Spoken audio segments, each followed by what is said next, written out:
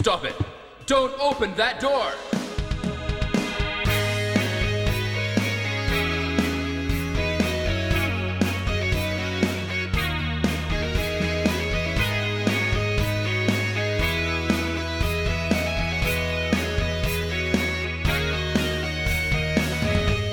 Hello, everybody, and welcome to episode 21 of the Masters of Unlocking podcast. We are a video game podcast, in case you've made it through 20 episodes and did not know that. Thought we'd just throw it out there, but we do think we are a little bit of a different kind of video game podcast. One of us, that guy over there, he's Caleb J. Ross. He's an author. He's a cartoonist. He's a video game lover. And I am a collector, recovering game store owner, attorney, and business guy, and we like to dive into the business, economics, and psychology of video gaming, although we do some of the fun stuff as well, like talk about what we're playing, what we've picked up.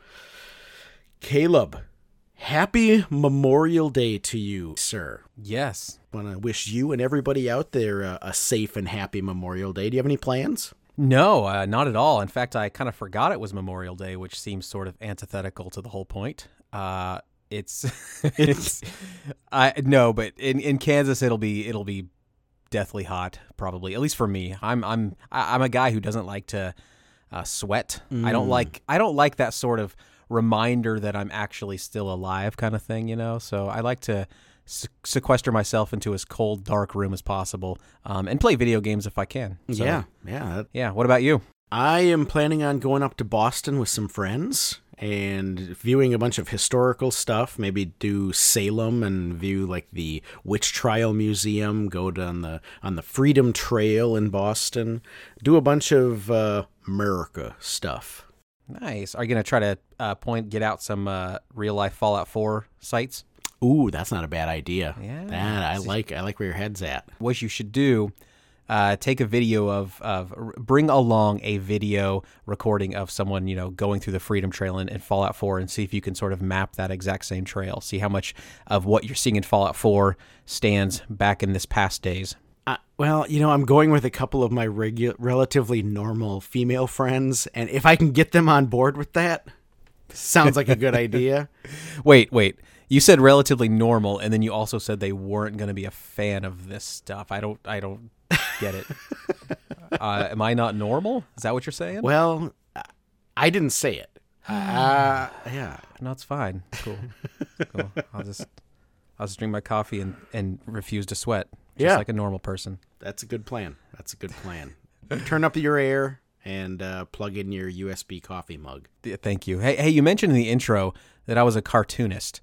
And I want to know how much you know about me. Well, in our last episode, did I really mention you something? You were talking about drawing some sort of cartoon, and I said, from now on, I'm going to introduce you as an author and cartoonist. Well, I'm like the P2 of this, where I don't pay any attention to the actual media output that we make. So I clearly. Well, I do remember lots of other things that we talked about. I remember all the wonderful collecting and cleaning tips that you've offered in the past, which I don't know that we... yes, we do have one of those this time. We do. We're gonna, I listen sometimes. Yeah. Well, I suppose I should give a rundown for folks before we get too far into this and lose them all about what we've got to cover here this episode. We're going to get into, obviously, what we've been playing and what we picked up. We're going to do our Collector's Tips segment, which we skipped last time. It's back from the grave like zombie Jesus. This time it's going to be talking about collection management and tracking. Then we're going to get into our current events. We have a lot of Nintendo stuff to go through here today. We're going to talk about Switch Online. We're going to talk about Switch charging stands. We're going to talk about Nintendo getting sued again. And then we're going to talk a little bit about Electronic Arts and go into their earnings call and some tips that we're pulling out of their earnings season. And then, of course, we're going to bid a early farewell to physical games on the PlayStation Vita. We are going to talk about Microsoft doing a little ADA gaming action. And then, in our main event, we're going to talk about gasp, we're going to talk about all digital content. Wait a minute. This can't be Masters of Unlocking. We don't do that sort of thing. Yeah, we only release our podcast on vinyl. Yeah. Everyone knows that. Yeah, and you have to have a jean jacket and a mustache in order to listen to this podcast. You have to look like you belong in an Apple commercial in order to access our content, I believe. Just a black silhouette. Yeah. Are those still the Apple commercials? Well, I keep seeing this one on Twitter of this douchebag-looking guy in a laundromat, and he's like taking a fancy photo of himself that turns the background all black and makes him look like it's the stage photo or whatever. But he looks like the most Apple person I've ever seen. And what's funny is you have an Apple phone. I mean, you use an Apple phone, right? I do. Yeah. Yeah. So you're allowed to say this stuff. Right. I'm not just an Apple hater. I'm just people in You're Apple. also a member. Yeah. I'm just a hipster hater. Got it. I understand. Yeah. I understand. Yeah. Yeah, that makes sense. So now that we've bored our audience completely to death, Caleb, what have you been playing? I have been playing Night in the Woods, which is a game that should tick all of the boxes that make for a great Caleb J. Ross game. Fun art style, sort of walking, not difficult at all, very easy kind of game, narrative driven, interesting, quirky, funny, but I'm just not digging it. I don't know. I don't know. There's something about it that's not grabbing me, but it's not one of those games that I abhorrently hate in the way that would cause me to question everyone's mental capacity who does like the game. Those of you out there who like the game, I love the fact that you love it genuinely, but I just can't do it. And I don't know why. I haven't finished the game yet. I probably will finish it because I think it's fairly short, but it's just not doing it for me. So, but I have been playing another game, A Way Out, which I think a few episodes ago I talked about that I was going to be playing this with a friend of mine here locally, and it is a super duper amount of fun. We've played 2 sessions so far. We still have a third to sort of round out the experience, I believe. I think it's like a 7-hour-ish game or so. And it's really a lot of fun. Like it's atrocious writing. It's terrible writing, terrible voice acting, really, to the level that I'm not sure if it's intentionally supposed to be that way or not. I can't really tell. This is the one that's it's only available to play in a co-op environment, right? Yes, exactly. So I think from a game's mechanic standpoint, it does a lot of cool things. I mean, it really is cool. It's a little bit quick time event heavy, or a little bit button prompty heavy, I should say, in that it doesn't really let you just learn the buttons and then go on. It's every time this button comes into play, you're prompted to push the button, so you can't really explore without this HUD telling you what to do. That's a little bit of annoying, but at the same time, I also think it's pretty helpful because the game knows that if you're sitting down with a friend on a couch, you're probably going to be talking about bullshit anyway. You're probably just going to be chatting, drinking, doing whatever. So you're not really going to be entirely invested in the game. So it kind of knows that and helps you through the game a little bit more than I would like. But I get it. I understand it. And mechanically speaking, it does use the whole teamwork mentality, or it takes it to levels that I wasn't really anticipating, and it does sort of capitalize upon it a lot. It's not just sort of a one-trick pony where you're just every single obstacle requires the two of you to push this button at the same time. It's not just that. There's a lot of sort of nuance to it. So I definitely recommend it. It's only a $30 game, and absolutely worthwhile, I'd say, if you have someone locally to kind of play that with you. But it's been fun. Nice. I'm always looking for local co-op multiplayer games. That's really the only type of multiplayer I play. And I find that since the advent of Xbox Live and console gaming going online, most multiplayer games just eschew the local component entirely. Whenever I have friends over, we walk into the game library and start pulling out video games and looking at the back to see, oh, is this 2-player local? Nope. Is this 2-player local? Nope. Is this 2-player local? Nope. It's kind of astounding how few of them there are. Yeah, and I wonder, we'll get to this probably during the next collector's tip management section, but I would wonder if, and I'm voicing it now just so you can remind me to ask it if I don't, but if you can actually filter games by not only just multiplayer, but multiplayer local in the tool that you use. So that'd be interesting to know. Definitely. We will. Yeah. We might just cover that. Look at that. Yeah. So what other games have I been playing? What a game I haven't been playing, and I kind of wanted to bring this up with you, is long ago, beginning of the year, I'd say, you and I both decided that one of our gaming goals was going to be to play the BioShock trilogy. Mm-hmm. And we're in May, so I trust that you've finished at least the first one, and probably part of the second one. Is that accurate? I am. It's close. It's close. Okay, I'm about halfway through the first one. And I was exactly about halfway through the first one when we made this pact.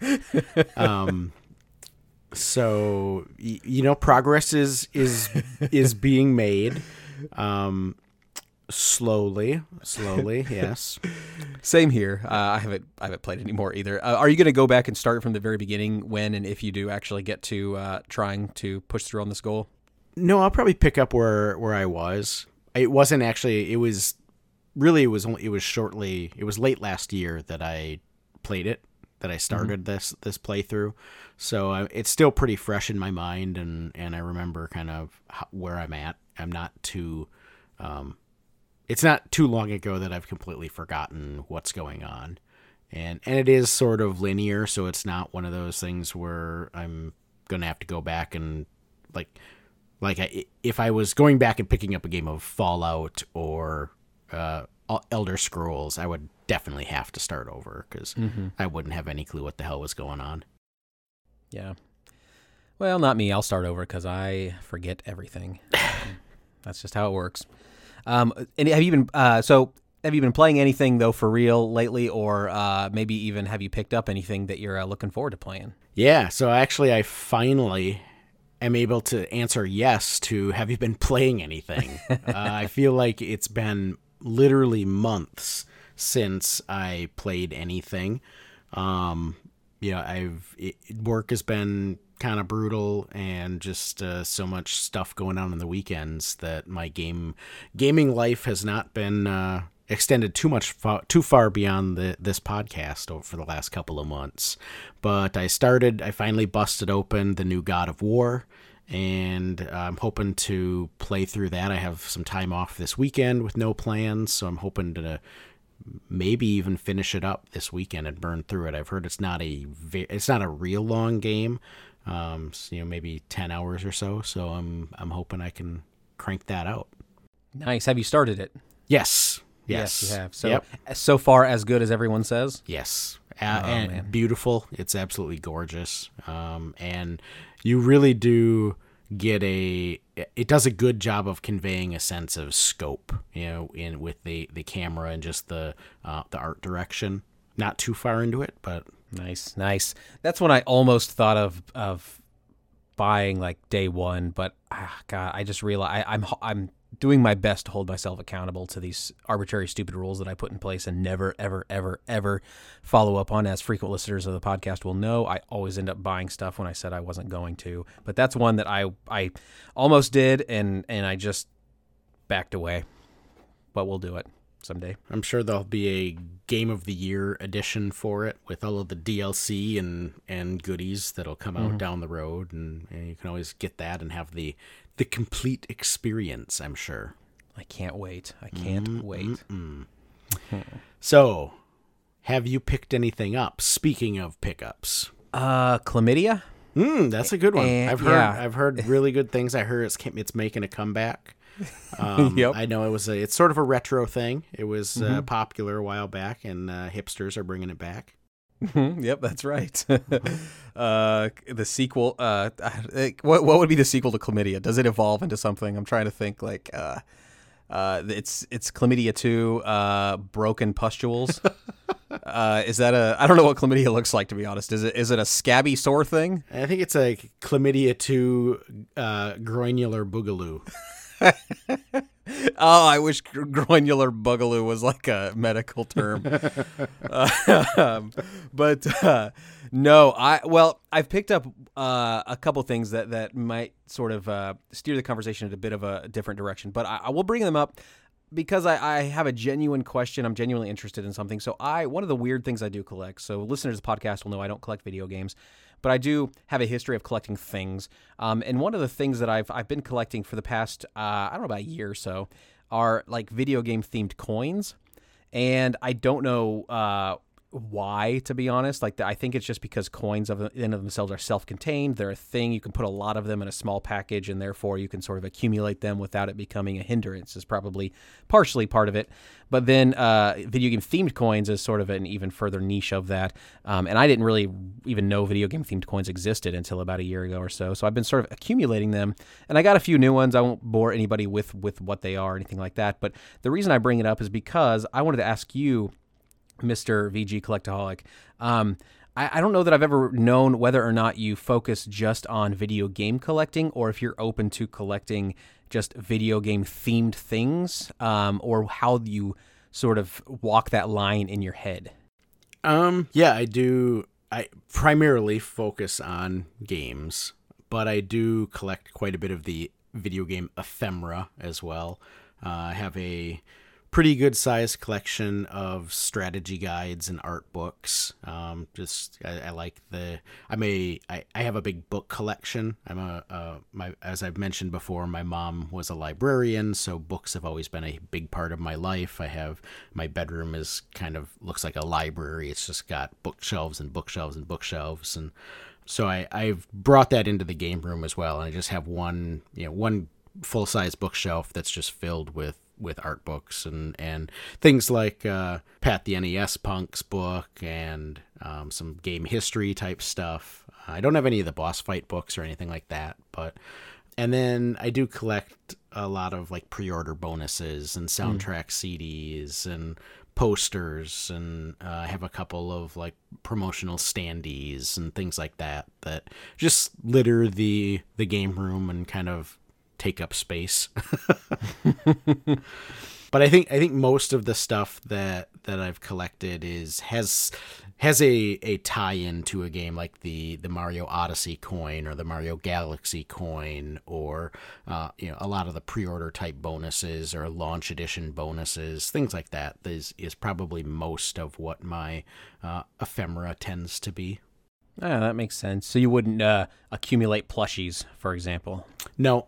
I do have some plushies. Just they tend to be the ones that came with like the NIS America or Atlas launch editions or pre-orders, things like that. Do you ever have to like find yourself fighting against starting to collect things like that, or is it pretty easy for you just to say nope, games and whatever ephemera happens to come along with that particular game? No, it's been pretty easy to stay away from that. Like, I never got into the amiibo thing. I never got into collecting like statues or anything like that. And I think some of that is just a consciousness of space. And I've even started to skip buying for a while. For most of the last couple of generations, I've been collecting limited editions and collector's editions and things like that, and I've started skipping out on those much more than I actually thought I would, just again because of space. And I tend to think just reassessing my collecting. The last, probably, I would say since grad school, I had really been focusing on collecting more of the current gen stuff. So when PS3 was out, I have a ton of PS3 games. And then when PS4 and Vita came out, and I picked up a bunch of those, I completed the Wii U set, things like that. And now I've really been shifting focus more to the older stuff and trying to get back to kind of my retro collecting roots. And some of that has just been assessing and taking a look at the costs involved. I've been spending way too much cash on the modern stuff. And a big part of that is buying a play version of something and then a collector's edition. And I mean, I just see the quantities of collector's editions of these things that gets made. And these are things that are just, they're not going to have any value down the road. So I think that's kind of helped me not go down that road and try to stick to games. The closest I've come was more of the books, art books, strategy guides, things like that. Things that can be things that are aesthetically pleasing when grouped together on a shelf is what I'm hearing. Definitely sort of, yeah. So maybe there's probably something to that. So there's a theme, and there's probably something psychological that says about my need to organize things and categorize things and put things, arrange things in a non-chaotic way. Yeah, it's hard to alphabetize statues. It is. It really is. And line them all up real nice. Yeah. I think maybe there's a market though for a line of statues that specifically fit together almost like Tetris pieces, but not quite that perfectly. So it's like, you have a statue of, maybe Chun-Li doing her upside down helicopter kick thing, but then also like Guile maybe like ducking under it and doing his sonic boom, and they all like are purposefully designed so that they can sort of from a distance look like a solid wall, but you get closer and you realize they're sort of intricately pieced together. That could be fun. It's some sort of pop art.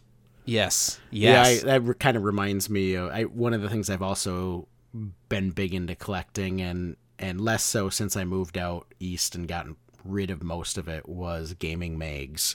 And for a while there, all of the Nintendo Powers, when you line them up, they made each year its own picture with the spines all lined up together. So it would basically create like a collage when you looked at it from the side. And there were a couple other magazines that did that too. I don't remember which ones they were though. Yeah, it's weird when you get to the psychology of collecting. There's a lot of I would probably look at it as almost a nefarious thing, but it's also just a marketing thing. And that's, you're less likely to stop your subscription if your subscription ends in the middle of that picture, right? Even though it's something so tiny and weird, like you're just not going to stop your subscription because of it. Boss Fight books and other, series books put numbers on the spines, of course. You're less likely to, you don't want to interrupt that number. Yeah. Or part of me wondered. You look at like limited run games or special reserve games or all these limited companies, even the Play Asia stuff with East Asia Soft, all of those are numbered in terms of their edition, not just their individual numbering, but their edition. And that's the same sort of thing. People get OCD about it and want to complete the set and have, 1, 2, 3, 4, 5, 6, 7, 8, 9, 10, have all of that nicely organized and nicely stored in a row. Yep. Makes me wonder why limited run games didn't have larger numbers on their spine, because they're relatively small. And I think if you had a larger number sort of broadcasting that, hey, you're missing this one, it's going to get... I guess they don't really make... Limited run games wouldn't make any money in the aftermarket anyway, because all of their games sell out instantly. So maybe that's why they don't really have a monetary incentive to have someone look and see a blank spot and think, oh, I better get that filled. Well, I can't go to limited run games to do that. I've got to go to the, eBay. Or they just didn't think about it. But I think it does. I think it's probably the latter, that they didn't think about it, and now it's sort of they've got their thing. Yeah. But it would, I think, generate a more longevity to their customer base. One of the things that I think that might risk limited run games longevity is they have been primarily fueled by Switch or by Vita collectors. And with the Vita being phased out, this was one of our current event topics, but it's relatively short, so we can just pull it up here because it kind of fits. Yeah. But the Sony has announced that they're stopping Vita production, so the Vita cart production is no longer going to continue in the US and Europe by the end of their fiscal year 2018, which is the end of March 2019. So they've actually announced that any orders for games have to be placed with them by, I think, February of 2019, and after that, there will be no more games released in the West. Now they are not closing the physical Vita cart production in China or Japan. So the Asian region will continue to see Vita games come out, but here in the West, it's all done. And so that means that while Play Asia can still be releasing their East Asia Soft exclusive line, and I'm sure they'll probably sort of pick up the slack that step in to fill that gap and expand that limited line with the stuff that used to be limited run games. I'm wondering if the switch over to the Nintendo Switch for limited run games is enough to fill that gap. I don't think their PS4 line has never been their most popular line. Those are the ones that you can typically show up, 10, 15 minutes after a sale opens, as long as it's not something crazy like Night Trap or something that's gotten a lot of press, and still find the PS4 version in stock when the Vita one is gone in 30 seconds.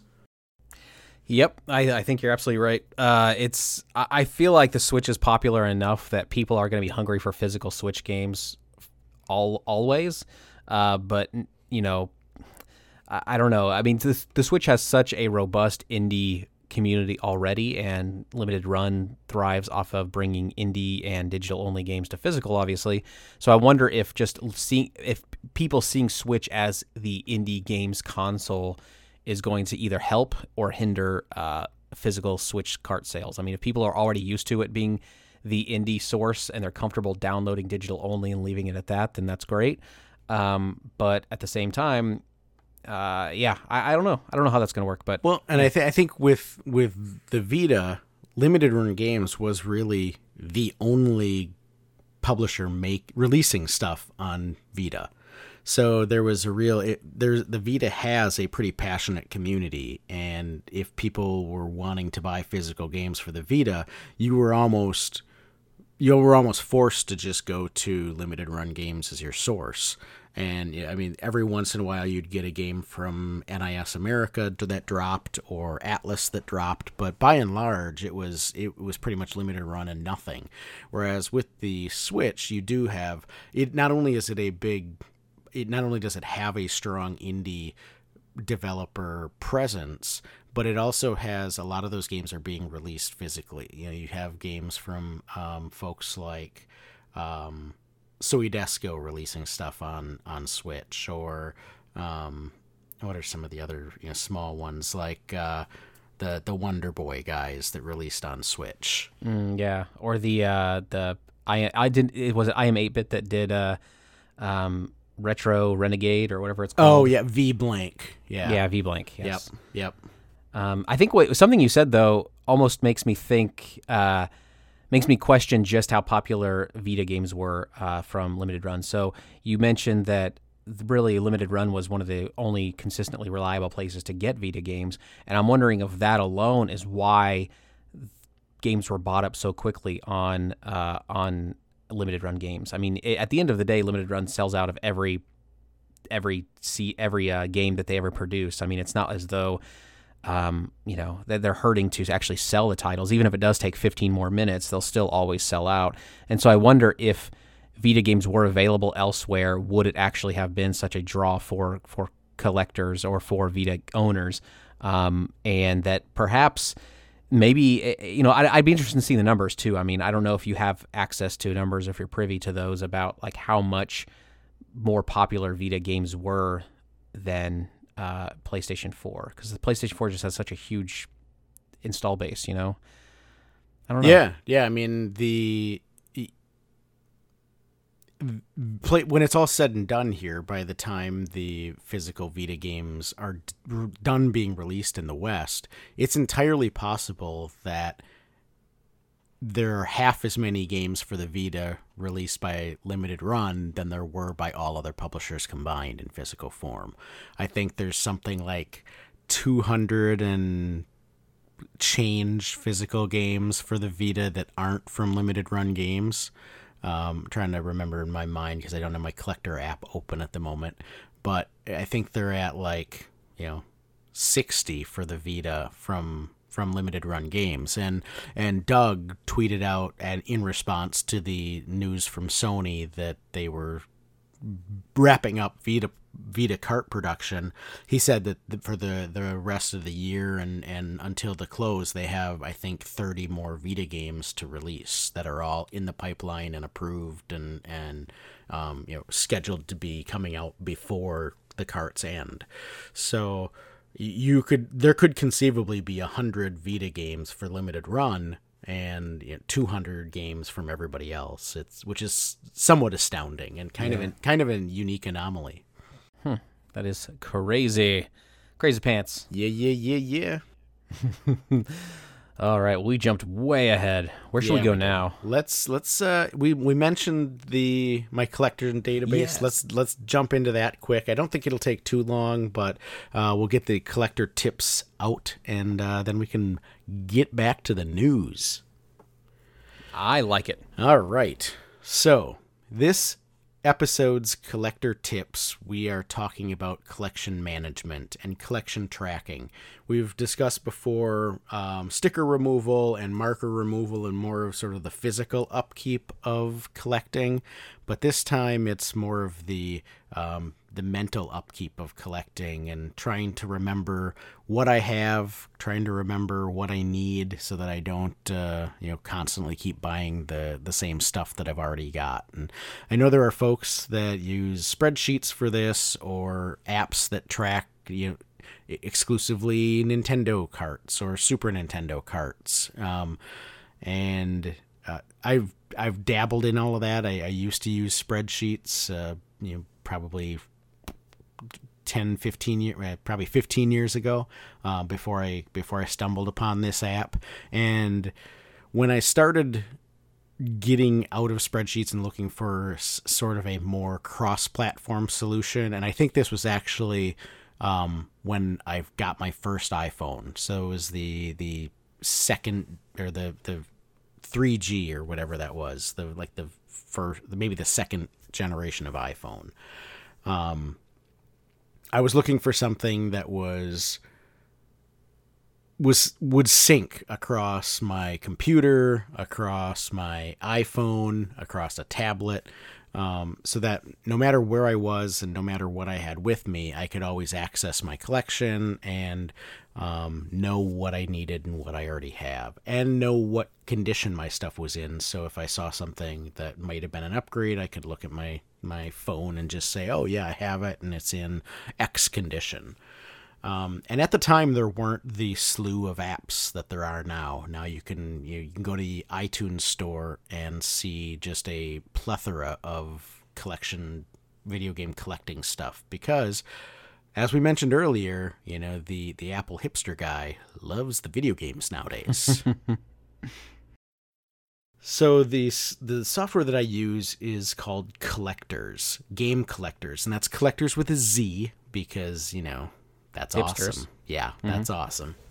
And it's a collection suite that they actually started out doing a movie collection software, and then a book collection software, and then eventually got into video games. And I've been using them for probably 10 years now or so. And they really have developed out. They keep evolving and growing, and they've really developed a complete ecosystem for game collecting. So I primarily use their desktop software. So it's actually just, you buy the software. I think the initial price is $50, and then that comes with 1 year of updates. And then you can subscribe if you want to their update plan, which includes full tech support and then every single patch. It's almost like a software as a service sort of structure. And that's $25 a year, but then every Black Friday they have like a 50% off for existing customers. So I'll buy 4, 5, 6 years at a time and really collapse the costs down that way. But the desktop software is really full function. It's really customizable. Dean Lasagna at Round 2 Gaming, I introduced him to this software, and he loved it so much he actually went and did a big in-depth review on his website. And you can find his review at Cartridge Club. I think he posted a video of it on YouTube, but check out cartridgeclub.org and you can find Dean's review of this software where he kind of walks through the actual desktop software.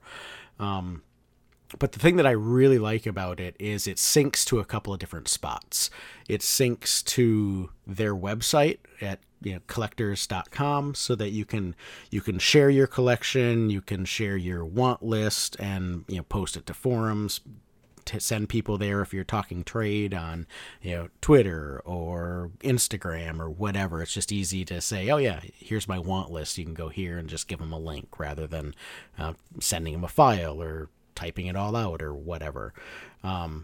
And then it also syncs to their mobile app. So they have a iOS and Android app called CLZ Games, which is basically just the desktop software in a mobile version. It's a little bit dumbed down. So you could actually just buy the mobile app. I think it's $15, and you can actually just scan your games if you have complete in box, scan the barcode and add it to your collection on the phone itself.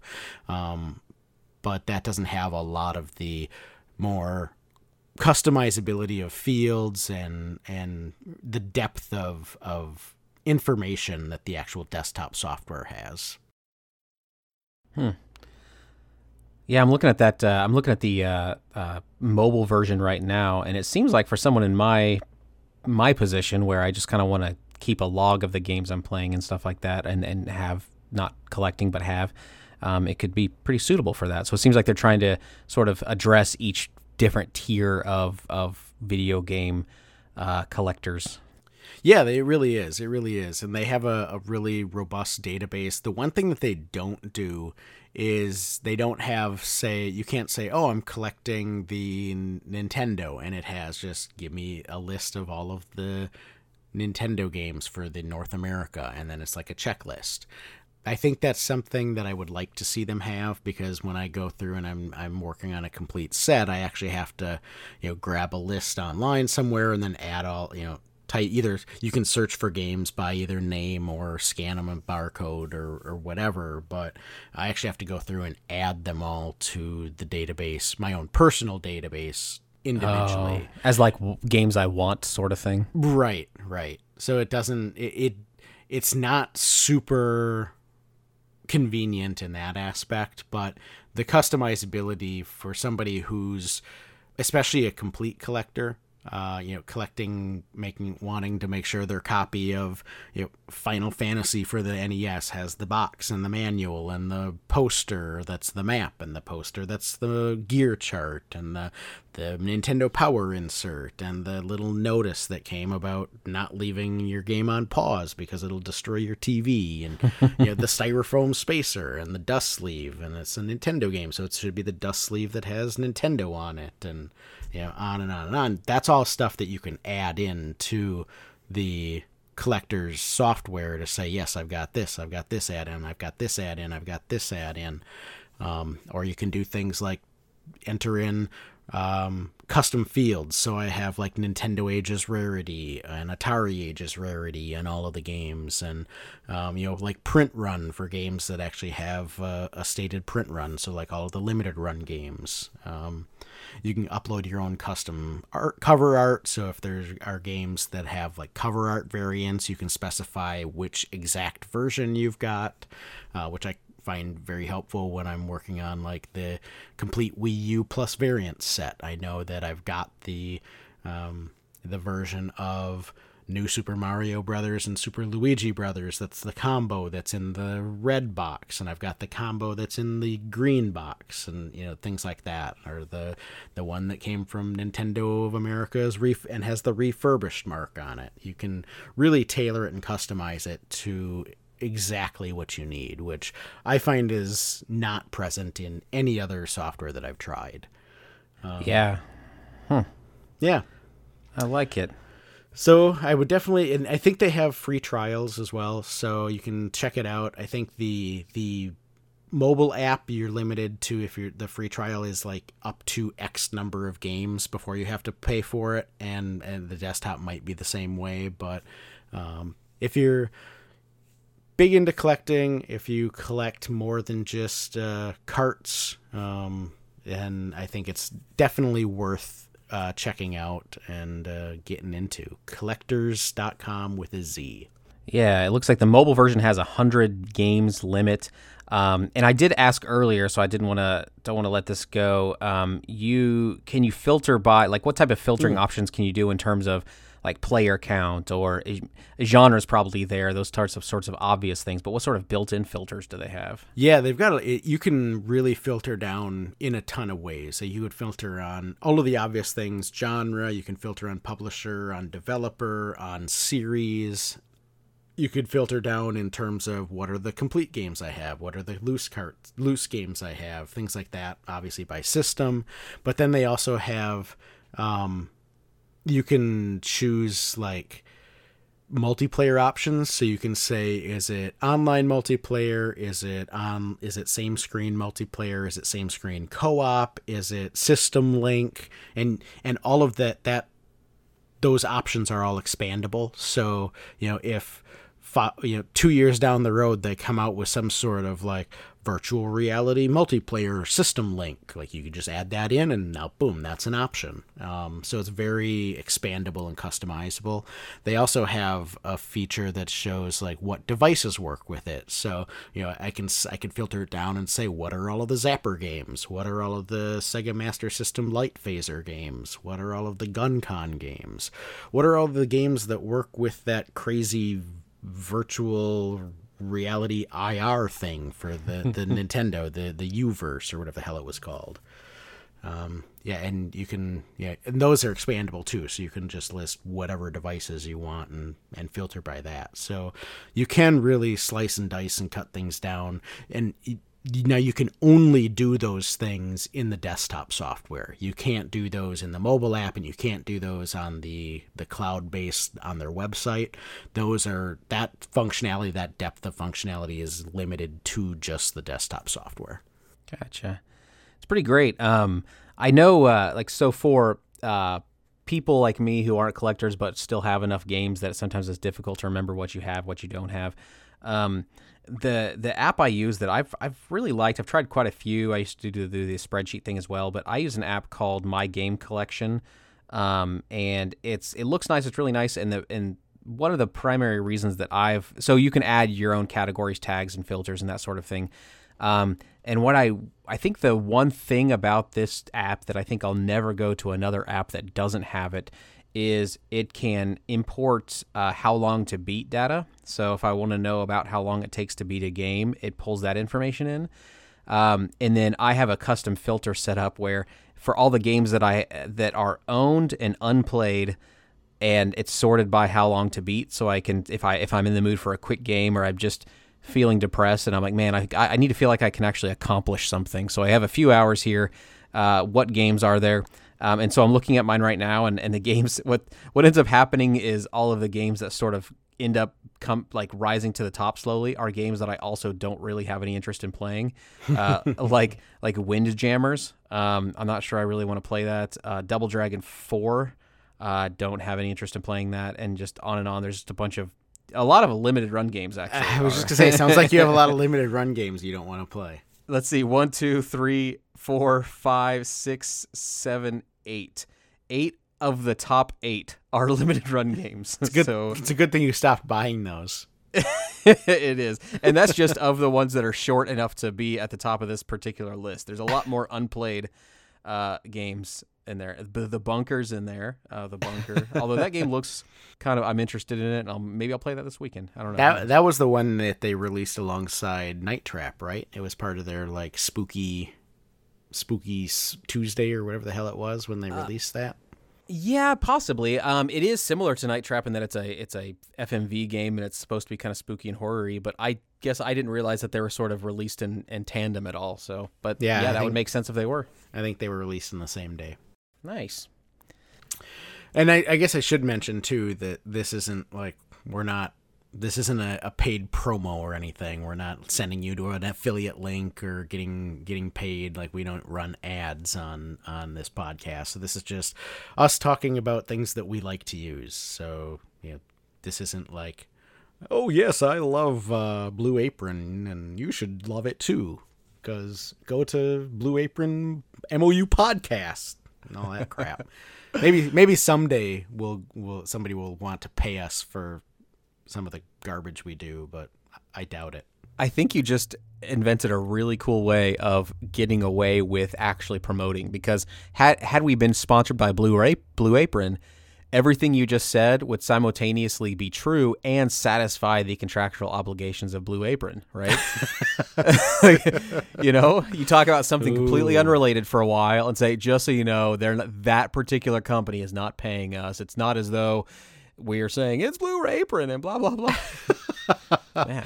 We really do get into the psychology of things. Now our audience is going to be completely confused. They're not going to know what's real, what's fake.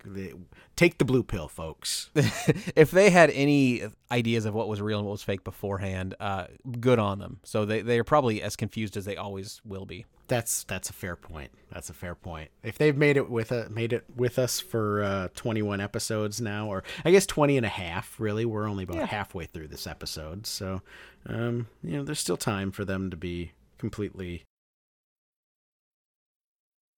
what? I'm not going to save you on this. I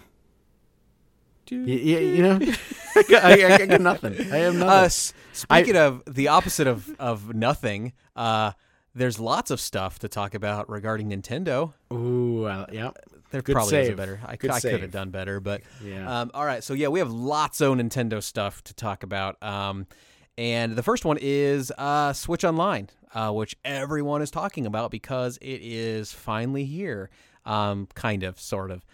So the Nintendo Switch Online program was announced. This is for people who awaited the Switch release last year will know that this was a functionality that was announced to actually be available. I want to say it was sort of summertime of 2017 or something like that, maybe into fall of 2017. Obviously, that came and went, and finally it's coming around. It's in September of 2018. It's $20 annually, and it is not quite, at least from my perspective, what I was expecting. In some ways good, in some ways bad. So the service does include, I should probably talk a little bit about maybe what it includes, and then talk about what I feel is sort of absent from it. So it does include finally cloud data, save data cloud backup, which is something people have been clamoring for a long time. And even if not cloud backups, people want simply the ability to back up their saves in any way, even if it was physical media. But this is what we have, Save Data Cloud Backup, finally. And I didn't know if I mentioned the price earlier. It was all for just $20 sort of a year for a single account. But so there's also online play, which we have some online play already. There was the Splatoon 2. Splatoon 2 has online play. And so there's some uniqueness to this online play that I want to get back to. But then also there's the Nintendo Switch online app that's included, which is sort of the way to communicate when doing online play. So I kind of bundle the app and the online play kind of in one feature. So cloud data saves and online play are the primary features here. Although the draw, I think for a lot of people, will be the video games, the back catalog that will be available at launch. So one of the conspicuously missing aspects of this entire announcement is Virtual Console, which Virtual Console was sort of Nintendo's way to play classic games and download classic games online. It's been announced that that's essentially ending. It's not really going to be a thing anymore. Some people are quite disappointed about this. This means that their entire digital library on the Wii and previous consoles is unplayable on current consoles. But at the same time, this $20 includes access to a bunch of classic video games, classic NES games, specifically 20, I believe there will be, with a handful of those available at launch. Thoughts, Scott, because I have a few more, but I want to take a breather. Well, I think it's a great price. I mean, this is basically all the same stuff that Nintendo or that Sony and Microsoft give gamers for 3 times the price. It's $60 a year on those platforms for virtually all the same functionality, online play, cloud backups, cloud saves, some free game content. Obviously, I think this, even though it's 20 games, I think that they're releasing initially, 10 of which have been announced so far. Even if it's just 20 games a year, this catalog is still, I would argue, much higher quality content than the stuff that's typically given away with Games on Gold and PlayStation Plus. I'm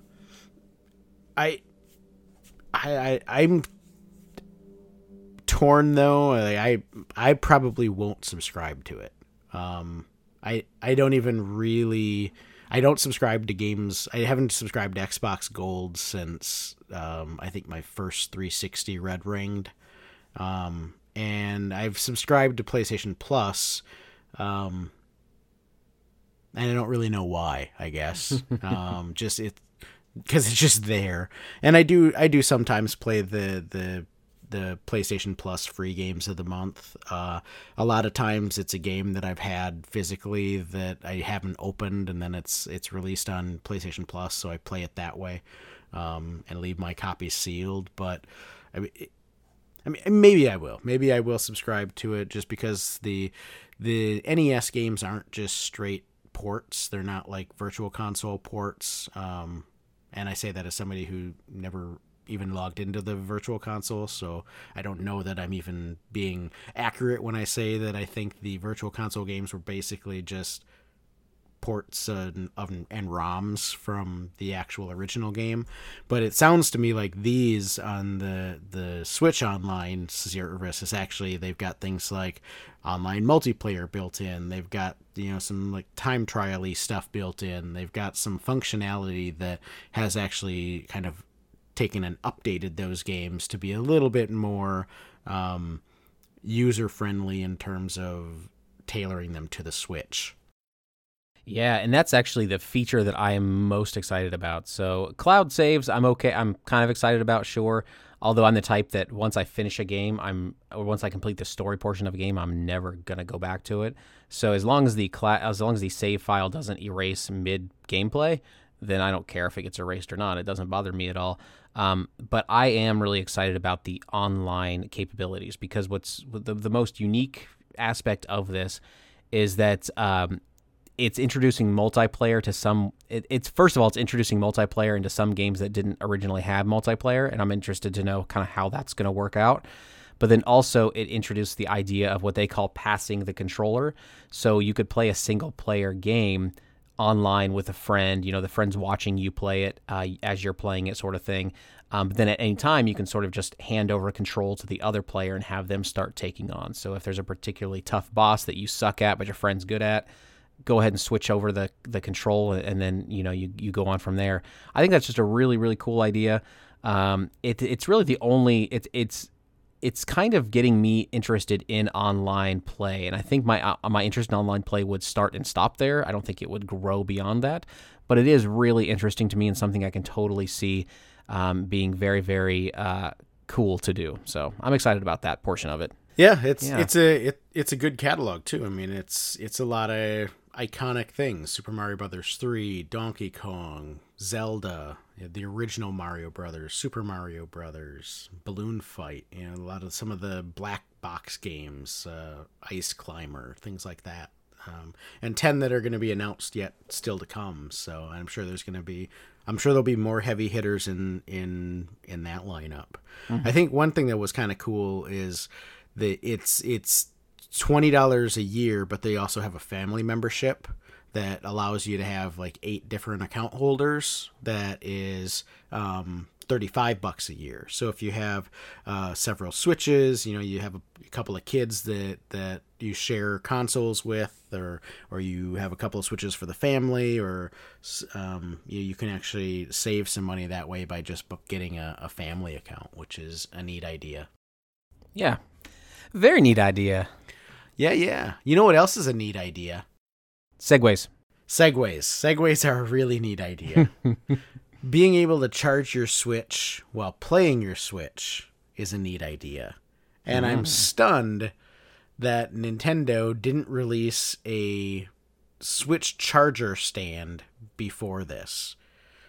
Finally, they are releasing a stand that you can just put your Switch in. It props it up, it charges it, it protects, with the Switch's charging port being on the bottom of the screen unit, there's no real good way without a third-party stand of some sort that holds it up off of the table that you're setting it on. There hasn't been a real good way to charge the game screen while playing it. But Nintendo is solving that. and they are releasing in July 13th. They are releasing a new official charging stand for the Switch, and unlike most of the crap Nintendo releases for the Switch, this is actually pretty reasonably priced. Yeah, it's insane. Yeah, $20, which shocks me. I figured this thing would be $50 all day long. Yeah, I love the form factor based on the one image we have of it, which kind of shows this sort of rocker-looking L-shaped thing that clips to the bottom of the Switch. Imagine these small part of the L clipping to the bottom with the long part of the L sort of supporting the back. It almost looks like one of those rocker game chairs. I don't know if you had those growing up, but that's kind of what it looks like.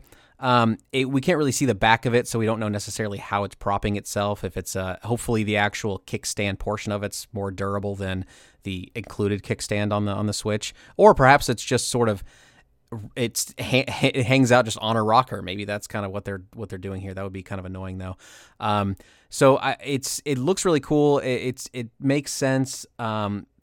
The only thing that bothers me about it is I wish it would I wish it was also a dock, and I know that's it, and I know that's asking a lot. Even if it was a dock only to connect the HDMI, if it had an HDMI out or something like that. Like even if it was only that and there was no USB port or anything like that, I would like to see that, because right now, from my standpoint, this doesn't serve me. This doesn't really give me any use. I mean, Nintendo in some way does have a charging stand, and that's essentially the dock itself. But I understand as you're traveling, all that kind of stuff, you need to recharge it. However, how many play sessions are you going to play with two people where it's actually going to run the entire battery out? I can't imagine playing a game for 3 hours on a tiny screen next to someone, because when you're next to someone, you've got to keep a certain distance away from the screen. So the screen's going to be very tiny, and I'm realizing I'm sounding like a super old man right now. So not for me, but I don't know that you need to be playing with someone to take advantage of this, though. I mean, the use case I thought of immediately was I'm on a flight. I'm flying from here to the West Coast, which is longer than the Switch battery will last. You can set it up prop it up right there on the tray after you are allowed to bring your tray tables back from the upright position. And you'll plug it into the USB thing right on on the seat there and play through without ever running your battery down. Assuming it's going to be USB chargeable, because right now the current Switch doesn't have it's a AC adapter, right? So is it going to even be able to plug into a USB port to charge? Do we know that? Isn't it? I could have swore it was just USB-C, isn't it? The bottom of the actual Switch itself is, but the part you plug into the wall or plug into wherever it is to actually charge it, what's that going to look like? Is that a USB?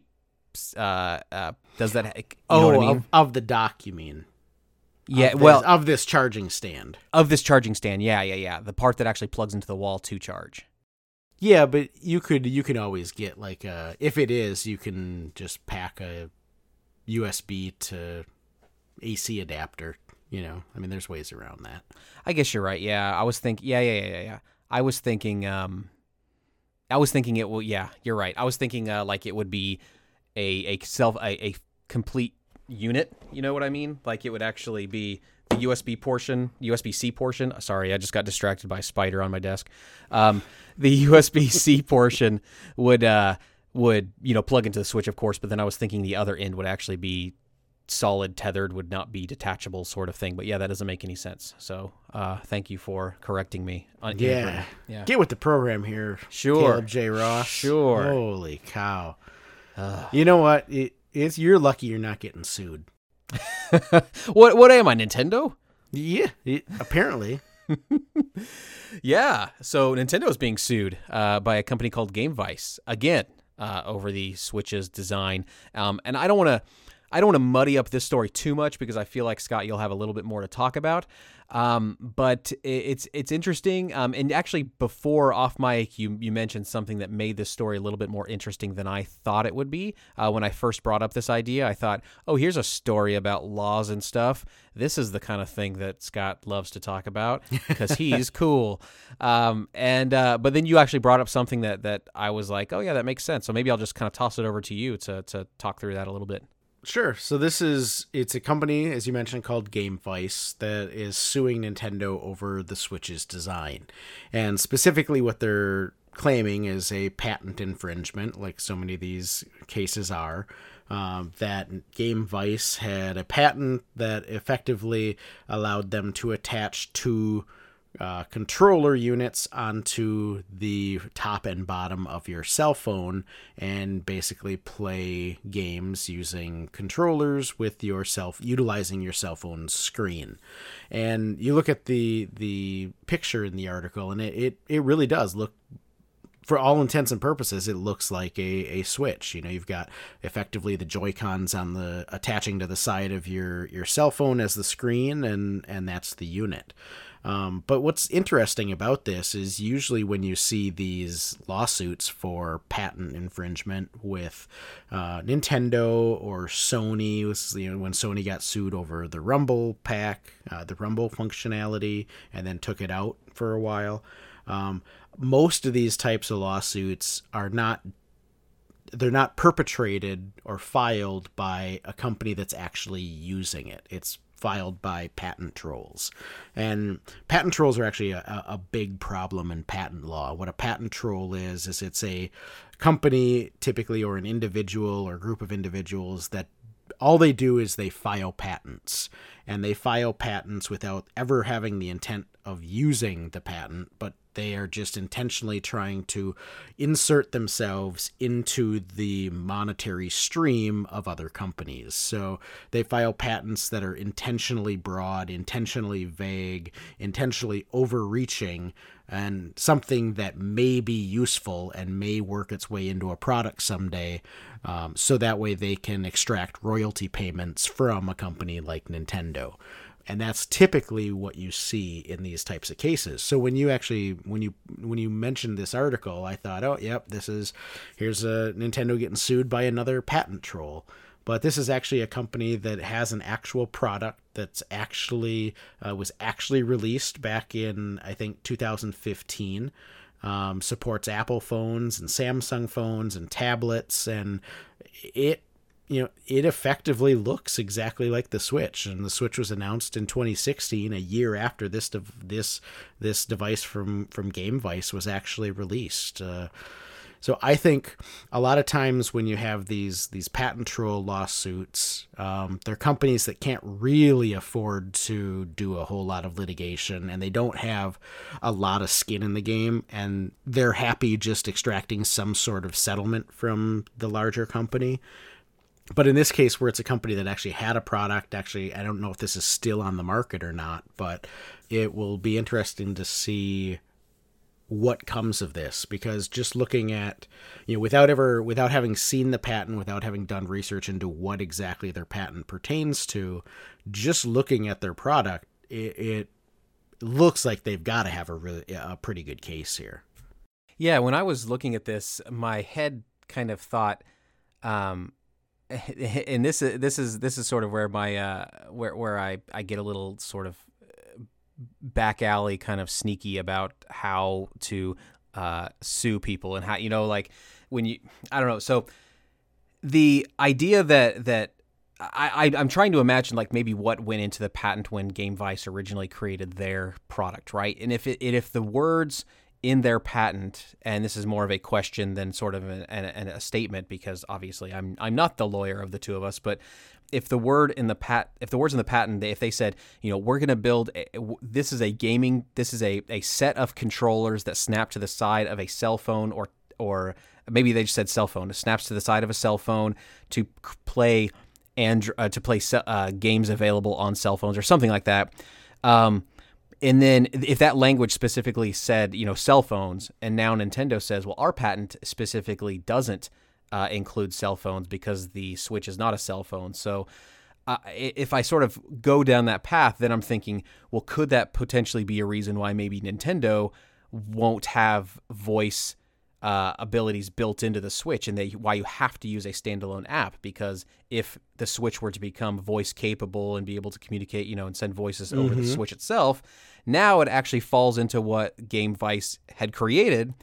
But at the same time, Nintendo's so huge and powerful, they probably could just pay off Game Vice to get him to shut up. But at the same time, like, that's the kind of weird angle that I'm thinking maybe that's why we don't have built-in voice capabilities on the Switch. I don't know. And then I just kind of go down that rabbit hole, and I think everyone is out to get me. It's entirely possible. I would tend to think that the fact that it also works with tablets, the Game Vice the product works with tablets as well as cell phones, makes me think that their patent probably is more broad. I think in most cases when you're drafting a patent, you want to make it overly broad. You don't want to restrict it to just a very specific use case, because then that's very easy for a competitor, let alone, a patent troll or something like that. It's very easy for a competitor to design something that works just around that very narrow interpretation of your patent and effectively release a competing product that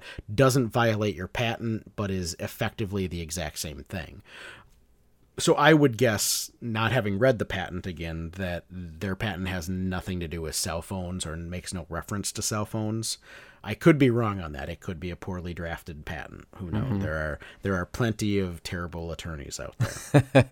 Well, and then doesn't that beg the question, though, what would allow two different video game consoles to exist, right? Like, I mean, how would the original NES have come about with the Sega Master System? Or this, was it just the Sega Master System? Was that around the same time as the NES?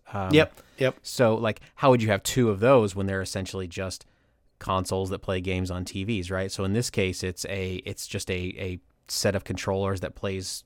I don't know. I guess this is why you went to grad school and why you have a law degree, because these types of questions I'm asking are probably incredibly dumb. But it seems like that there should only be one video game console, right? Because once you file a patent that says this is a video game console and this is what it does, that's sort of the end of it. But I don't know.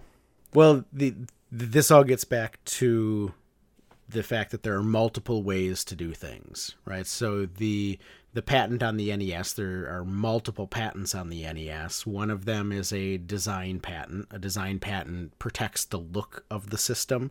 So the reason why the Sega Master System doesn't look exactly like the NES or the Atari or whatever is because of design patents, which protect the actual physical look of a thing. And then the utility patent, which actually protects the device itself and the technology within it, is going to be that stuff is pretty easy to design around, because you typically, the larger and more complex a thing is, the more patents make up its whole being. I mean, I have the court case up here, the filing for Game Vice versus Nintendo, and they're actually alleging a breach of, I think, 16 different patents. So it's awful tough to get a patent for a battleship, but you could get 1,000 patents for all the things that go into building the battleship. And then not only does that protect your battleship, right, but it also protects you are more likely to be able to control your IP if somebody else's, or monetize your IP if somebody else needs to use your widget that went into your battleship. So things like the rumble functionality or the connecting of the controllers to the side of the device. Yeah, so it's just, if you have one patent for the whole device that you make, that makes it easier to design around, because you can design around one portion of it and almost invalidate the entire patent. Ah, gotcha. Interesting. That's what you do. You bring the brains to this thing. Yeah, I don't know about that. So what do you say we talk about some not so Nintendo stuff? We just did some lots of Nintendo stuff. What about not so Nintendo stuff? Yeah, how about the anti-Nintendo? How about Electronic Arts? Oh, I was gonna say odd and tin and. Oh. But I didn't. But I didn't though, because no, that you would have been didn't. stupid. So You are full on dad mode. yeah, it's true. Yeah. So last episode we got into earnings season a little bit and talked about Sony and Nintendo releasing their fiscal year earnings, and both of them had banner years. Well, another company that had banner year was Electronic Arts. Electronic Arts had a record year in their fiscal year 2018, which is what just closed for them. It's ironic because Sony and Nintendo just closed their fiscal year 2017, and EA ahead of the curve here, I would say, completing 2018 just half a year in advance. But they had record profits of over $1 billion. If you remember last episode, we mentioned Sony and Nintendo each posted profits of about $1.6 billion. EA had profits of $1.04 billion this past year. And now that's all fine and good. One of the key points and the key takeaways from their earnings report was they repeatedly hammered home on the fact that what drove them to their record profits this year were microtransactions and live services. And I mean, their CEO actually called a software as a service model, quote, the bedrock of our business. That was Blake Jorgensen, the CFO of EA. I think that just goes to show that despite the court cases about loot boxes and different countries that are making loot boxes illegal or deeming them gambling, I don't think that's going to do anything to stem the tide of microtransactions becoming pervasive in our industry.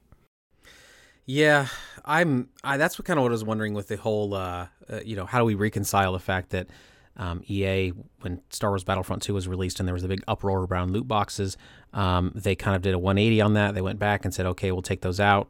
Of course, they said we'll take those out for now, essentially, so knowing that they would go back to it. It makes me question why they would even go back. If it was a PR move, they didn't really wait very long to throw that PR move in the toilet. So do they feel like there's been enough time passed? And I guess they're speaking to their investors on these calls, and this is specifically for investors. So the article that you pulled this from is essentially like sort of the truer face, I guess, behind what they would reveal to the public, maybe, so to speak. I don't know. It just seems weird that they would that they would concede that loot boxes are bad, and we apologize for putting him in there, but we're sorry, we're not sorry. And it also speaks to the fact that while there may have been a vocal opposition to loot boxes, that was obviously the minority, and that people like me and you don't like them. People like a lot of games journalists and stuff online don't like them, but apparently a lot of people do, and that's really ultimately who's going to steer how EA does business. Yeah, absolutely. I think gaming in general is heading toward a software as a service type model. You see the going back to Nintendo and the lack of a virtual console. Well, yes, there's not going to be a virtual console as we once knew it, where it was much more of a transactional model, right? It was you buy this game or you rent this game effectively, and that was a transaction. You've purchased the right to use this widget for a given period of time. But as a software as a service model, which you see in both Nintendo's new platform with here's 20 games and you're going to have access to these as long as you have access to our subscription. Or it's the same way with PlayStation Plus. If you stop your PlayStation Plus subscription, you lose the access to all of the software that you've accumulated over the months. And games with gold, they're giving away exclusive launch game or exclusive first party games as part of their games with gold or whatever it's called. If you have a software as a service model is a much more lucrative model if you can scale it. If you have a bunch of games that sell, all over the place, you have one game that sells 7 million copies and you have 10 games that each sell 700,000 copies, you're better off having all of those games delivered to 6 million people who are all paying you a subscription rate. Even if the subscription rate is less than what you would have made off of, the big game that you sold. If you overall the pie gets bigger because you have more people shelling out more money than just the 700,000 games sold that were on the low end. That was a terrible job of describing that. And it's also more predictable too. I mean, you mentioned scaling, but even if you can't scale it large, it's predictable, that keeps the accountants happy in terms of cash flow. You don't have to worry about necessarily big releases and the sort of spikes in revenue that those are going to generate. You just know that there's going to be a consistent stream of pretty good games, and then you're set up. So it makes sense. Honestly, I just don't like it. Yeah, I think big companies like EA and Nintendo and Microsoft and Sony care less about the smoothing of the cash flows. I think they're big enough that their accounting rules are going to, smooth their recognition of earnings a lot anyway. And you just given the capitalization and stuff that happens in the back end, I think where the cash flow comes into effect is it comes into play much more readily and much more importantly are in your indie publishers and your small guys like NIS America or Atlas, things like that don't have, they're not sitting on mounds of money the way Microsoft and the Apples of the world are. Yeah, that makes sense. Yeah. I think one other thing that before we leave the EA earnings report, one other thing that I thought was interesting was they did note that they have a new Battlefield coming that's going to be unveiled in June here, so next month. And if you read between the lines of the earnings report, I think it's highly likely that this Battlefield is going to be a battle royale like game like PUBG or Fortnite. Blake Jorgensen went out of his way to credit Fortnite, a game that's not an EA game. It's a direct competitor, and he said Fortnite is bringing younger people into the marketplace and into first-person shooters in general. And I think that's good for the long-run health of the category and for all of us in the industry. I'm not a Fortnite guy. Are you a Fortnite guy? I've played 37 seconds of it, and that's all.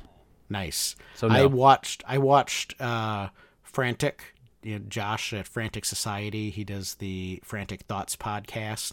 I watched him play, I think, about 37 seconds of it on the Cartridge Club charity stream that happened, I think, back in February, and that was plenty for me. I knew that it was not going to be something that I would ever want to play. Yeah. But I think there's a lot of truth in the sentiment that it is bringing more younger people into the marketplace. And I think it's bringing people out of the younger crowd, like the Generation Z folks. I think it's bringing them out of the more mobile type game space and into potentially the console space, which is good for all of us, because if more of the young kids keep buying the video games on the consoles like us old folks, then that just means more video games will keep being made on the consoles and pleasing us old folks. Well, Fortnite is also for free on PC and on smartphones, so it's I don't know which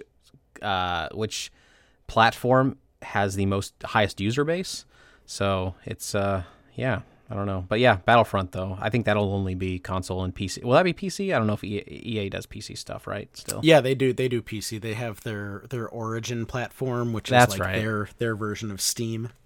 Yeah. I wish it would go away. I mean, I don't wish I wish games as services would go away. I don't like it. But there are some things that are sadly going away.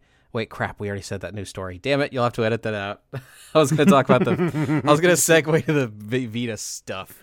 No, we already segued that. We're like the Segway founder driving off the side of the cliff in his Segway. No, that wasn't the founder, was it? I think it was. No, I think it was the guy, like the CEO or someone who like bought. Something. Yeah. Yeah, the VC guy that took it over or whatever. Yeah. Either way, someone died, and it was all good news. Yeah. Okay.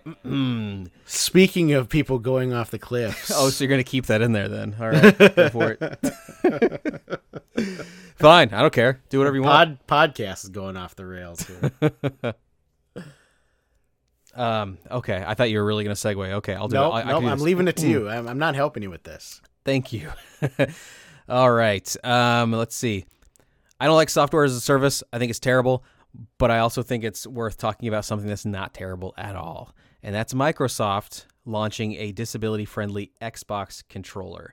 I just love this concept. I've been really interested in how people with disabilities can use and engage with video games. I've been following Able Gamers, which I know they do a lot of charities and stuff that kind of revolve around getting people with disabilities and kids with disabilities involved in gaming. And I've watched Ben Heck. Ben Heck is a great his whole the Ben Heck show on YouTube, and I think he's involved in a lot of maker communities and stuff like that. He's done a few custom controllers that are for people with disabilities. There's Half Coordinated, a great username. He's a speedrunner who can't really use his right hand at all. And watching him speedrun games is just incredible. So all of that's really just a setup. I'm kind of bearing the lead here, in that Xbox has created a really, really, really cool controller specifically for people with disabilities. And my initial reaction on this was that sounds great. That sounds great, fantastic. But disabilities in and of themselves are so unique that from a practical standpoint, it would be very difficult to mass produce a controller that would be able to suit people with varying types of disabilities. Someone who, we cast the net of disabilities, but that could be anyone who can't use their hand at all, to someone who doesn't have a hand, someone who only has a few fingers, someone who can't use any of their arms, doesn't have their arms, paralyzed from the neck down. I mean, that's a wide swath of that's a huge category. And to say that there is a disability friendly controller for that whole entire unique category would be crazy. But Microsoft has this really cool approach to it that I'm excited to see kind of how it plays out. So essentially, what we're looking at is a controller that kind of it maybe looks like about the size of sort of a large arcade stick, I guess, in terms of just footprint. The picture makes it look like actually about as wide as an Xbox One S or Xbox One, and probably about as tall, maybe too, as well. So it's a big controller, but its primary features are two really large sort of trackpads, which I assume would be sort of the analog controllers essentially. Right on the top, right on the front, on the top. It's a flat top, so imagine it's flat. So we've got the two trackpads there, and then to the left we have some buttons, a directional pad, that sort of thing.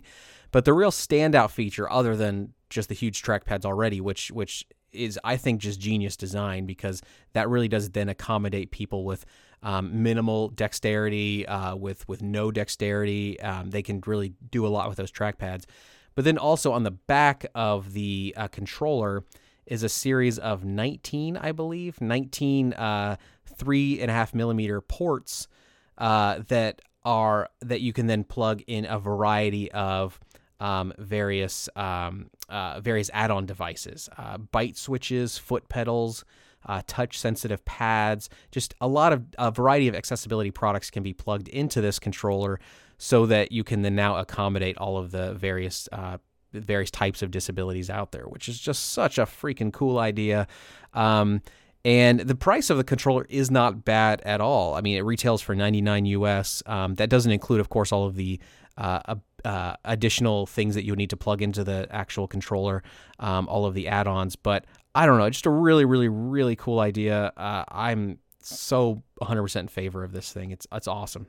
Yeah, it's a really, really cool design and a great, just a great effort. And reading through the article, it was clear that Microsoft went about this the right way. They went, and to your point, they're a whole host of disabilities, right? It's a gigantic catch-all term that can mean any number of hundreds and hundreds and hundreds of different things. But they went out and they spoke to charities like Cerebral Palsy Foundation, Able Gamers, Special Effects, things to get buy-in on the front end and find out what sort of things would be helpful, what sort of things, how can they get around some of the problems that folks who have disabilities encounter that are hurdles to gaming.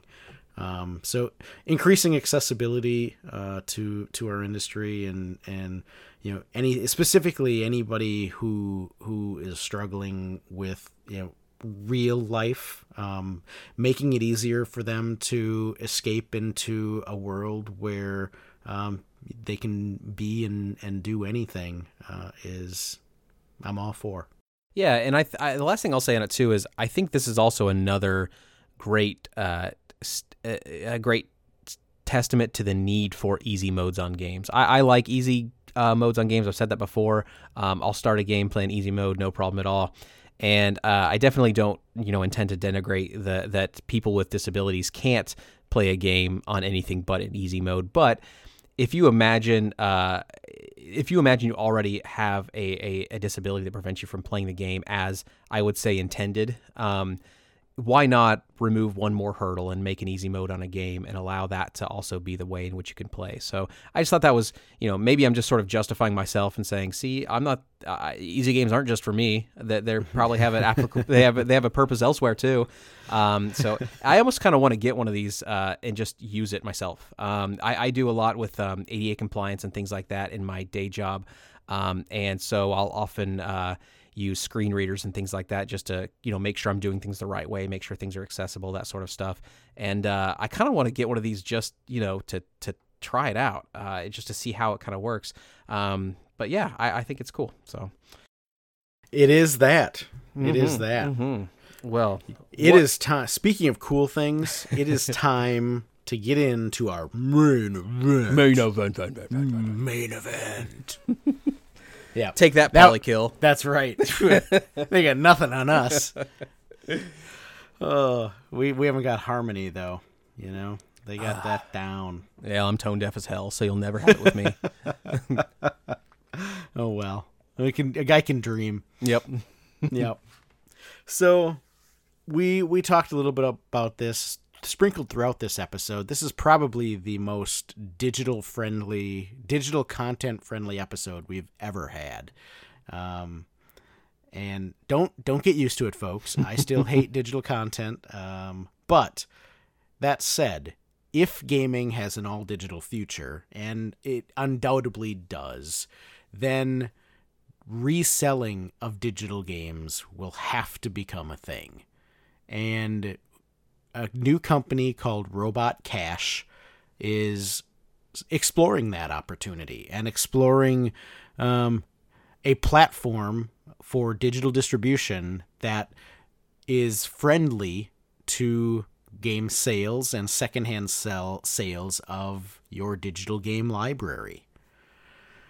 I think this is pretty interesting. It's one of the things that I always harp on with digital platforms like Steam, we had an episode last year where we talked about Steam and the fact that you don't own anything. You can't transfer ownership. You can't even will your Steam account to someone. It is when you die, it dies, and a lot of the stuff on there will die well before you kick the bucket off of shuffle off this mortal coil, as you love to say. Mm-hmm.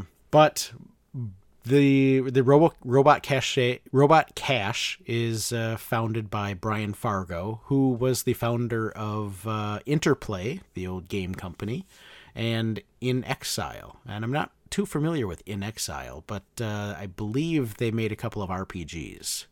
They're in exile now, so you wouldn't have heard of them. Ooh, I see what you did there. Oh, you are a clever one, Caleb. Sometimes. Ross. You are, man. The dad jokes are strong in this episode. Yeah. Maryland may do football and crab cakes, but we do digital games and dad jokes. Mm-hmm. Two of the best things in the world. That's not true. Oh boy. Yeah. Oh boy. So, walk through kind of the particulars of what this service actually kind of is. What's with it? Yeah. So it's actually it was Brian Fargo he's been actually big since he founded Interplay and Exile. Both of those happened quite a while back. So in the recent, recently he's been big into blockchain and into the various applications of it outside of cryptocurrency. And that really is what sort of allowed him to start thinking about a digital platform that allowed secondhand sales. Because one of the problems with secondhand sales of all digital content is that it's hard to do technically while keeping your content owners, the actual IP owners, protected, right? It's hard to prevent just widespread sharing of digital content if you don't have really, really tight DRM on stuff.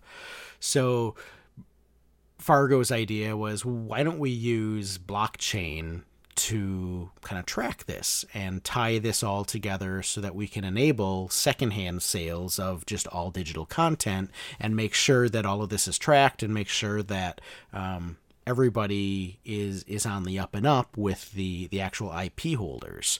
And so we've talked in the past about why IP holders, publishers, distributors, things like that are so pro digital distribution. And that's because in the physical game model, in the physical good model, right, it's not just limited to the game world, it's really any secondhand sale by and large. The original creator of that content doesn't profit at all. If you go and you buy a new game from GameStop, the publisher makes a large chunk of cash off of that sale. GameStop is probably only taking in 5, maybe 10% of the sale price. The rest is going upstream to the publisher and the distributor and the manufacturer. When GameStop sells a used game, all of that money goes to GameStop. Not a cent goes to the publisher. Not a cent goes to the distributor. Not a cent goes to the manufacturer. So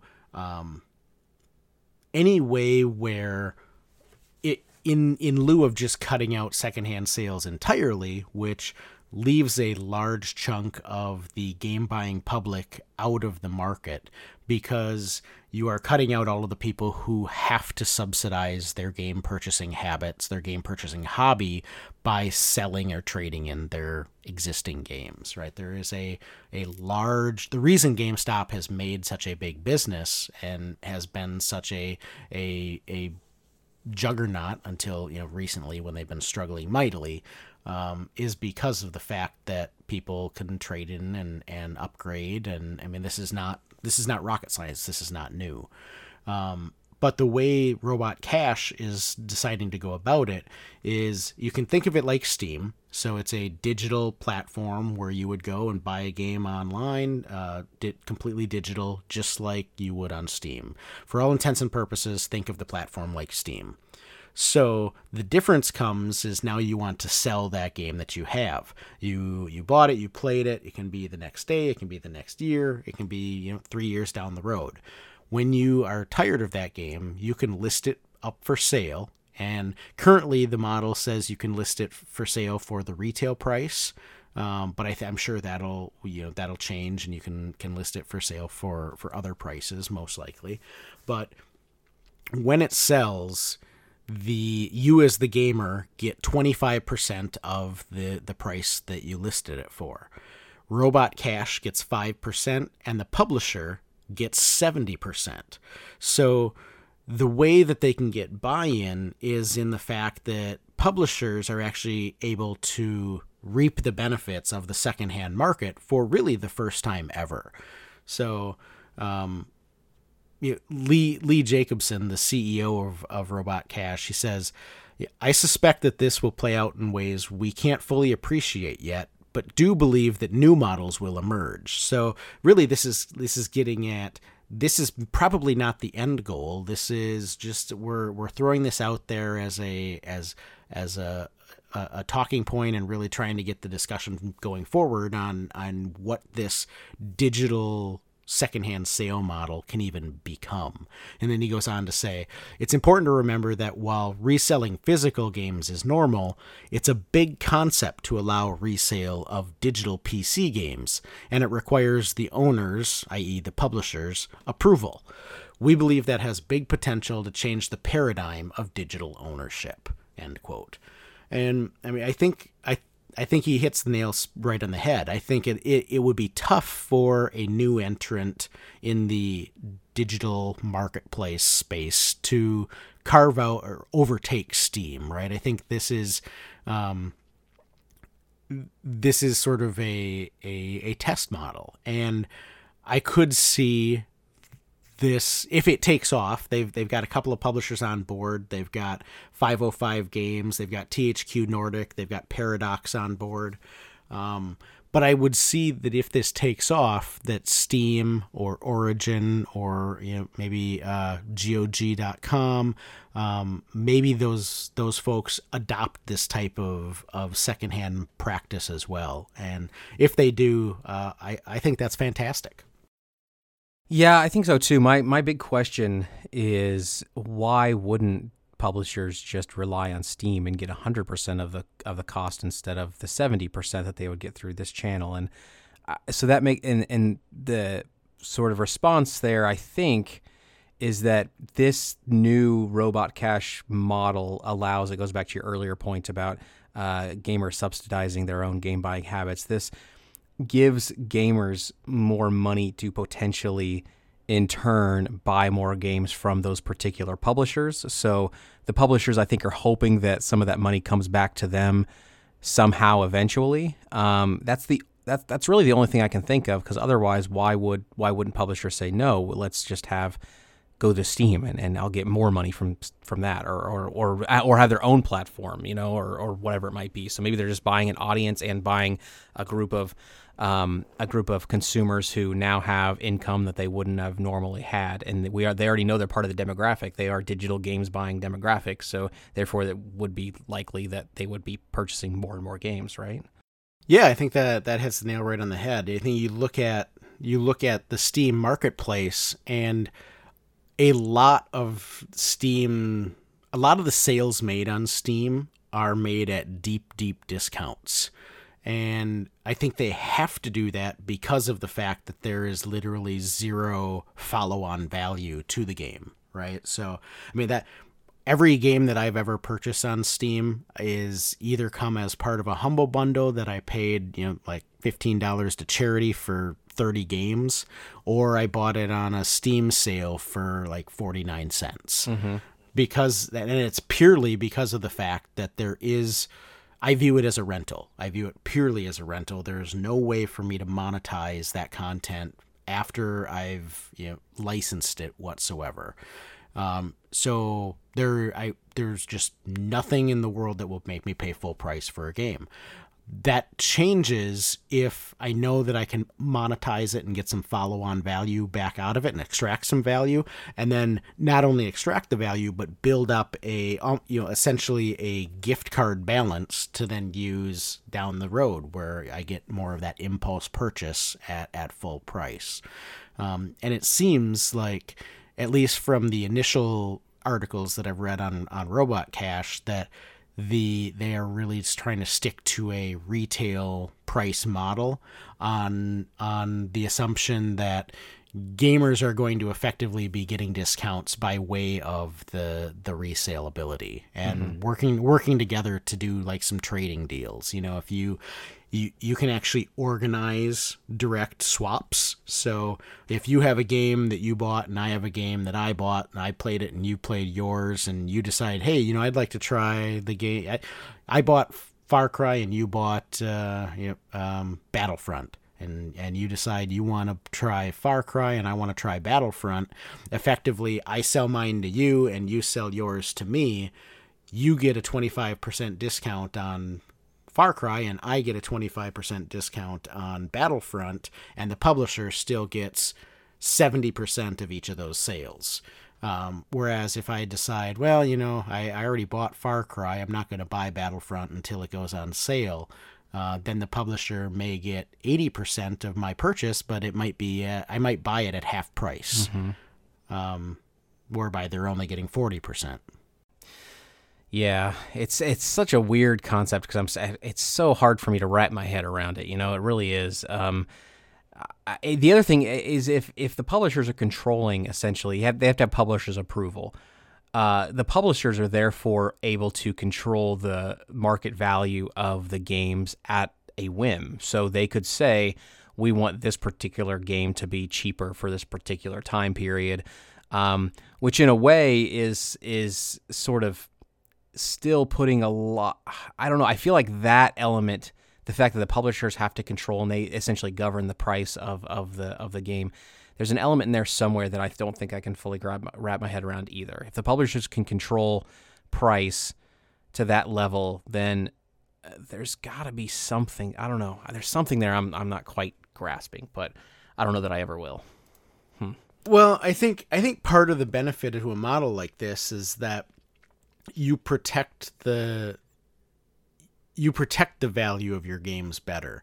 I think you see with the Steam model, so many people wait for the deep discount sale to happen because they know it will happen, right? It's sort of the same problem that like MoviePass is instilling on the theater business, right? The very subscription to MoviePass, which costs like $9 a month, is devaluing the theater experience. So people are going to 4, 5, 6 movies a month for $9 or $10, and you do that enough and you start to think of the value of going to the movie as $1, as $2, and then when you go to try and sell someone a ticket at full price, they think, well, why would I ever want to do that? Because it should be $1. It's the same sort of thing that you see with YouTube content, right? The people are so used to getting video content for free that when they look at their pay TV bill, they think, God, this is insane. I get everything I want on YouTube for free. I get everything I want on Netflix for $9. Why is my package with ESPN cost me, $100? I don't know, man. It's hard. Maybe I'm just tired. I don't know. That's probably it. That's probably it. Yeah. Yeah. But I mean, I think there are pros and cons, or pros and maybe, I don't know that these are cons, but the pros are obviously it allows you to recoup some of your purchase price for your game purchases, your digital game purchases, and that it can be a pathway to allow other established marketplaces like Steam and Origin to follow suit. Some of the things that I don't think are fully fleshed out yet or fully solved problems is publishers are still own the game in this model. You're still just buying a revocable license, so you're still going to have you're still going to have the same issues that you have currently with games just going by the wayside and not being available any longer. You're going to have it doesn't solve the problem of archiving or future-proofing content or preventing things from being delisted. Like a game on a shelf would. But overall, I think it's going to be interesting to watch. It's going to be a fun experiment, if nothing else. And I really hope it goes well, because I think it does alleviate one of my big concerns with digital transactions, rentals, not purchases. Yeah, and I think the quote that you said really. It's the most positive part about this entire thing in my mind. I mean, you laid out some very positive things. I think to my own personal situation, it's still weird to me. But the idea that the CEO, Lee Jacobson, accepts that this is an experiment and accepts that I just love that sort of transparency where they're like, we're not going to claim to have the answers. We just think this is a cool idea and we want to see what happens with it. And I love that. I do love that aspect of it. Yeah, absolutely. Cool. So before we close, I have one more question for you, Caleb J. Ross. I can't wait to answer it. Yanni or Laurel? It was Yanni for the longest time. Someone played it today, and I heard Laurel. And it kind of blew my mind when I heard Laurel. And he shared with me a New York Times like app that sort of changes the frequency so that you can actually hear both. And it kind of shows you, where in the spectrum you kind of are. It's really weird. What about you?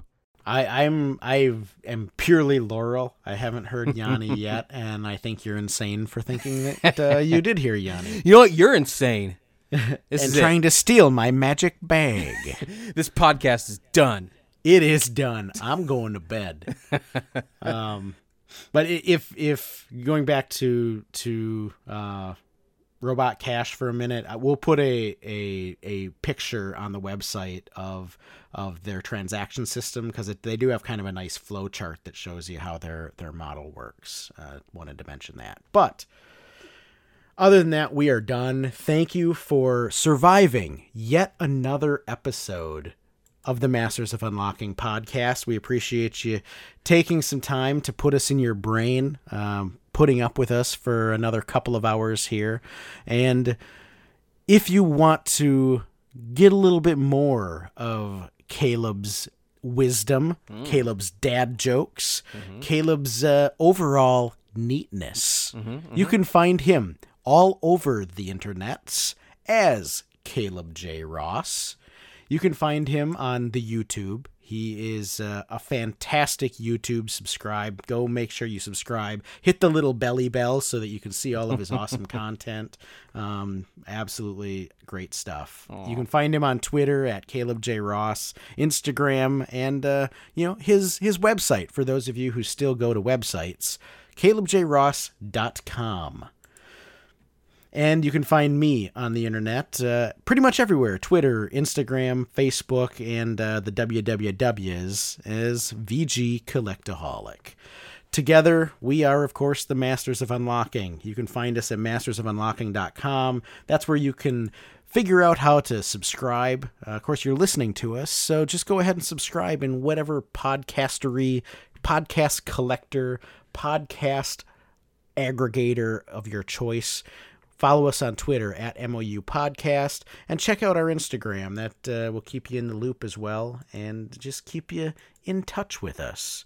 But for Mr. Caleb J. Ross, I am Scott, VG Collectaholic.